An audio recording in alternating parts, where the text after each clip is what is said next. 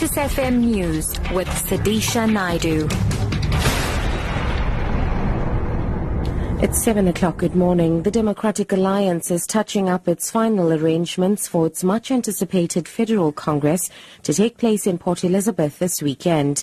Today will see the Federal Council, the party's second highest decision-making body, hold its last meeting before the leadership contest commences. In attendance will be the collective National Party leadership as well as all leaders of the provincial structures. Items on the agenda will include proposals to the current constitution, including that of the creation of a deputy party leader. The Federal Congress kicks off tomorrow morning with a tribute to outgoing DA leader Helen Zille, who has chosen not to run for re-election for the party's top job. South African Tourism says its objective of growing the tourism INDABA to being a truly Pan-African show is gradually being realized. Delegates have been arriving in Durban for the annual show that puts South Africa and South African travel destinations on the map.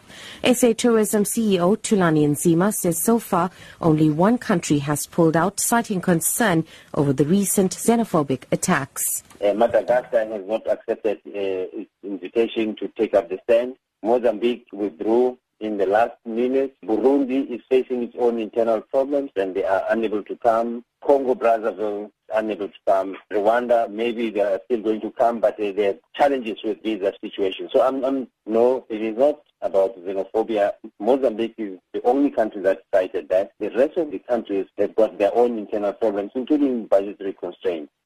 Meanwhile, delegates will see the return of several popular marketing platforms like the Business Buyers Lounge that prioritizes deal-making meetings with buyers. Nzima says there's some nifty new additions to stretch how Africa can market itself.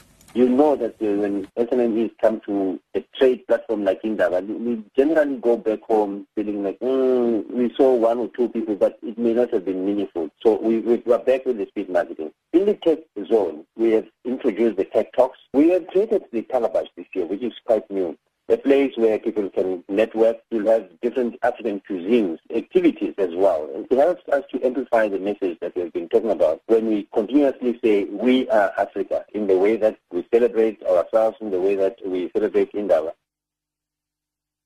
Moving abroad, British Prime Minister David Cameron is now certain to remain in his office at 10 Downing Street. Election results are continuing to pour in for the British general election. Voters took to the polls yesterday. The Conservative Party is on course to retain power, whilst the Liberal Democrats suffered heavy defeats after 5 years in coalition with Conservatives.